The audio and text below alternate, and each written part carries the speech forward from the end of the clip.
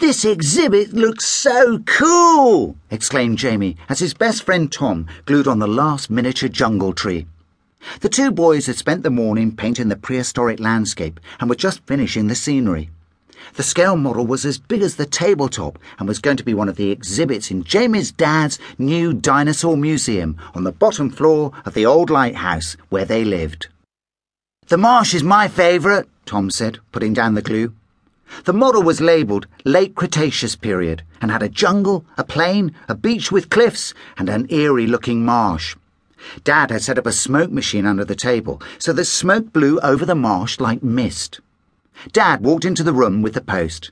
"You two have done a brilliant job painting the ocean," he told them, and grinned at their paint-splattered clothes. "And yourselves!" Next, Jamie and Tom added the most important items to the display. The dinosaurs! They arranged a herd of triceratops on the green plain. "They're just right there," said Dad. "They look as if they're grazing." He stuck his head into a crate and started rummaging. Sawdust flew everywhere. "Can't find the Edmontosaurus," came his muffled voice. "I'm sure they're in here somewhere." "Dad's models are great," whispered Jamie, "but they're not as good as the real thing." Jamie and Tom had a secret.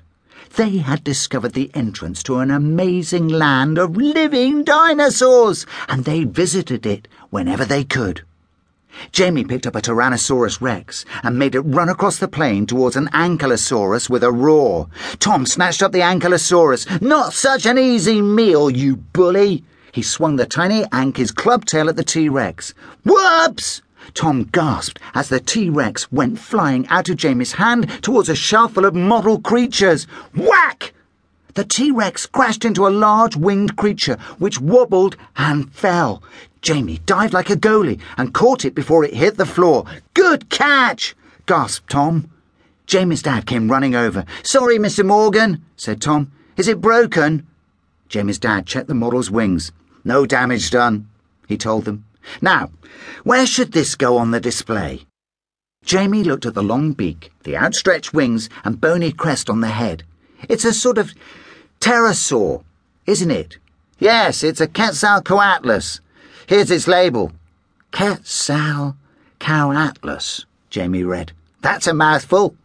"The biggest flying reptile of them all," Dad explained. "It had a 12-metre wingspan. That's more than 6 dads lying head to toe." Jamie flung his arms out wide. "What a monster," Tom said. "One thing we don't know is where these Quetzes nested."